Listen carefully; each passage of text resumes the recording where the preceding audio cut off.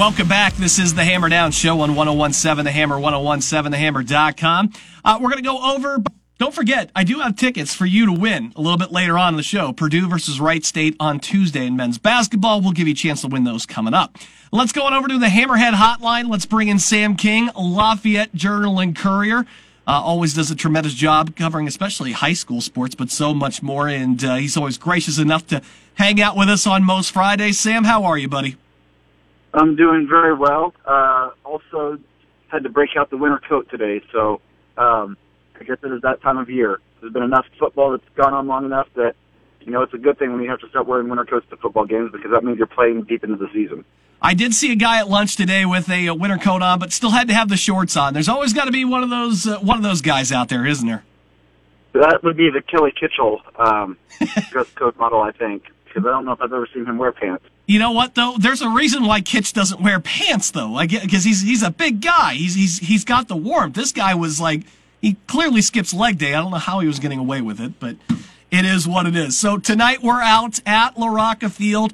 I know you'll be out there. We're covering the game between Cecina and Central Catholic, the last area team that is still in the hunt for a state championship. I know the Sagarin kind of gives maybe like a 2-touchdown or a 2-score margin here towards Cecina. It's very fortunate that Central Catholic gets to play this one at home because in talking to some of the coaches and stuff, it seems like this is a pretty good Cecina team with a great pass rush. Yeah, if you look at their numbers, this team has an outstanding defense. Shutouts, I think 4 of the last 6 opponents that they've played, 6 shutouts on the season.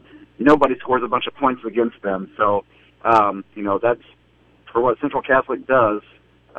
You're basically matching strength on strength, where you've got West Lafayette's kind of quick pass game, take that drop and get the ball out of your hands and get it to a playmaker. And then on the other side, you have Cecina that is going to come after your quarterback. So you're going to see which one of those kind of prevails. And I think the interesting thing to look at is just the, over the course of the game, the changes and alterations that each coach makes to counter the other. Because there's going to be moments where Central Catholic probably is struggling on offense, and there's going to be moments where, Cecina probably struggles on defense. And it's just going to be a matter of trying to find, maybe one play that can give you that big play and give you an edge.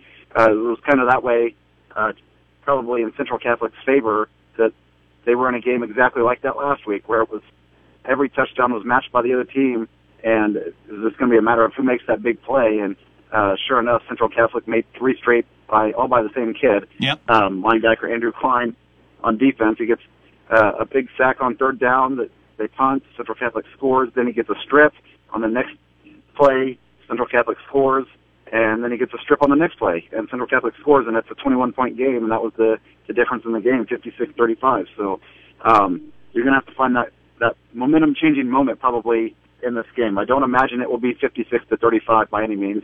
This will definitely be a game played in the teens or low 20s, I would imagine.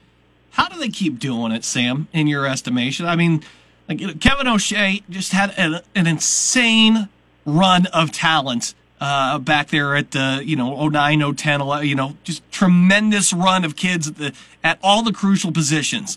I know they had that down year with Collier at the helm, but then Brian Ney comes in and gets it right back up to, they're contending. They're in regionals and semi-states now very consistently. Even though they're up in the 2A, they're still able to do it again. How are they doing it? Is it just, I don't think you can throw it up as saying it's a weak sectional or anything like that. How are they consistently playing in November, you think? To be honest, this team is really good for a Class A, Class 2A team. When you get to the top tier 3A programs like a West Lafayette, maybe there's mismatches. A lot of that comes in the trenches where Central Catholic's offensive line is, a bunch of 6'2", 220-pound guys, and then there's one guy that actually probably looks like he would be an offensive lineman at a larger school, size-wise anyway. So, I think when you get down into the lower tiers and you've played 2A, 3A schools all year, you expect to have success because you've seen, what the competition is like that's much better than you, and where you have to get better at, and then you go the whole season and just work on those things. But this team is really good. I mean, this team probably would beat the team that won state 2 years ago, I think. And a lot of the kids are the same, so I don't know how you would have Clark Barrett quarterbacking both sides or whatever, but I think there's more talent across the board on this team. It's just a lot of those guys are playmakers. It's Baylor Smith at running back. It's Ty Bushy at receiver. It's Evan Dienhart at receiver. It's Alex Hardebeck at receiver. Owen Munn at receiver. That's why their offense has been so proficient, is because they've got such depth, especially at the receiver position, and then they've got a running back to really come into his own this year, and they have a 3-year starting senior quarterback. So they're going to score points, and they're going to figure out defenses no matter what they're going up against. Their defense has gotten a lot better over the course of the season. It's funny because after week 4, I think I wrote an article, maybe it was after week 5, about how the defense is, I didn't want to say letting the team down, but they were giving up a lot of points. And, when you're losing games that are high scoring, it's hard to blame the offense for that. And then flip the switch and, 3-4 straight games where it was just lights out defense. And I think that has carried over into the postseason. And as crazy as it is to say, they won a 56-35 game last week because of their defense. And they're doing that with, a defensive coordinator that is 21? I think he can finally get into a bar to have a victory drink if he wants to. I mean, a guy that didn't have a ton of experience, that Brian Nate took him under his wing, and look what they're doing. Coach Breifogel, I think, has done a tremendous job with this defense, and you just don't see somebody his age excelling like he is right now.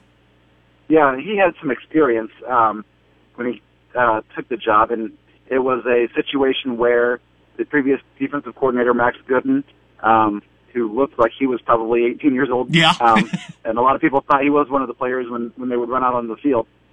He went from year 1 to year 2 and really did a lot of great things, and that's what kind of got them that state championship. And then he goes to Decatur Central, and obviously they had a very fine season, lost the sectional championship last week that I don't think anyone will fault them for, but that created an opening where it's like, all right, we need a guy. And I know there were a couple of names that were considered, and then it was like, we've got a guy that's here that we think can probably do the job pretty well, and it turned out to be a good fit, especially once.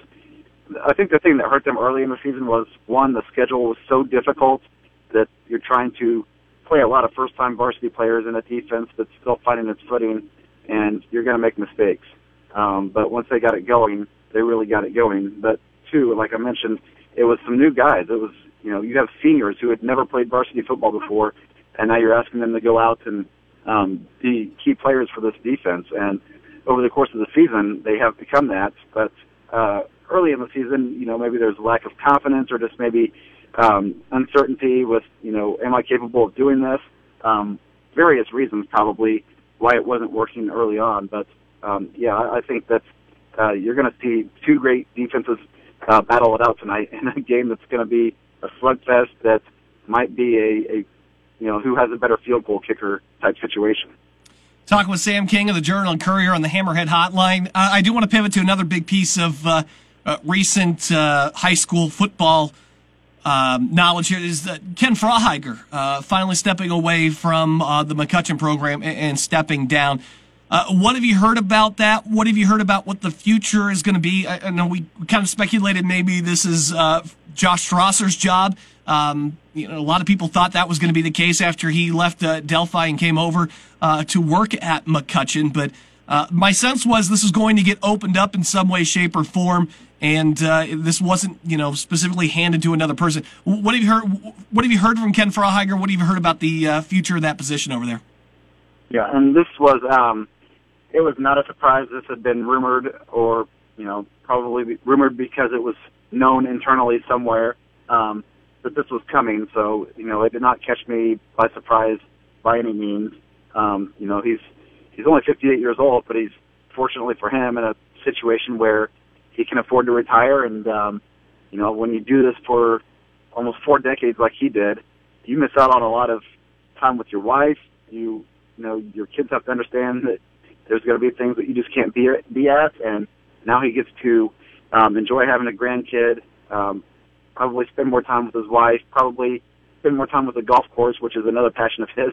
So I'm sure that he's going to definitely miss football, but he's going to enjoy having some freedom. As far as moving forward, the way that high school football works this day and age, and you're allowed to do spring workouts and, you do all the off-season conditioning, you don't really get in a situation where you can sit back and, wait for the state finals to end and then start taking applicants and then go through a rigorous process of weeding out applications, and then these are 10 people we want to interview, and these are the 5 we're going to bring back, and that becomes a long process if you go that route.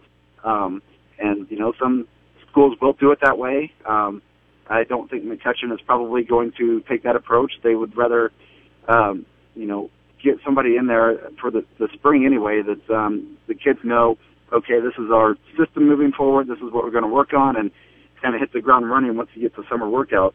Right now, Josh Strasser, he previously mentioned, and Brian Craig, who has spent the last couple of years as the offensive coordinator and as a teacher in the school and works with their strength program, they are the co-interim head coaches, which I don't know if that means, here's your trial period, here's your tryouts, whatever it is. We're going to let you both kind of see how you operate and manage things as a co-head coach. I know they were going to talk to the players that will be returning about their thoughts. So I would imagine that this will be something that won't be a very long process, that we'll know something here after Christmas break, shortly after, I would think, what direction this program is going to go moving forward. Sam King of the Lafayette Journal and Courier here on our Hammerhead Hotline. Sam, it's always a pleasure. I'm not gonna blow up your spot on this, but I was told maybe to keep an eye out on the Twitter here this evening, because there might be a whole lot of stuff happening, including high school football. You just go ahead and blink if that's correct. Go ahead. Yeah, I would say maybe 5 p.m., shortly after 5 p.m., there's some big high school basketball news within the county. If people want to look out for that, but that's as far as I can go with that situation right now, and I'm not even sure if everything's officially finalized in this certain situation yet. So, I don't want to go too much more into it, but it's pretty big news, I would say. It's more than I thought. It's more than I thought you were going to divulge. I was just like, hey, listen, there's going to be some news. I would just pay attention, but you're really selling this thing. Well, I always enjoy when I have a story coming that, I think that a few people will know about it once it comes out, but not many. So. All right. Well, I'm looking forward to reading about that. Sam King, Lafayette Journal and Courier. My friend, always a pleasure. I'll see you out there at LaRocca Field tonight, all right? I can't wait. I enjoy your boisterous enthusiasm. Thank you so much. Maybe I'll go viral this week. If I talk about falling out of my chair, maybe I'll go viral this week. We'll see what happens, all right? Sounds good. Take care, buddy. All right, we got a break. We'll come back, and we will give you a chance here in a little bit to win Purdue versus Wright State men's basketball tickets, but Brian Ney is up next from the Central Catholic Knights here on the Hammer Down Show on 101.7 The Hammer and 101.7 The Hammer.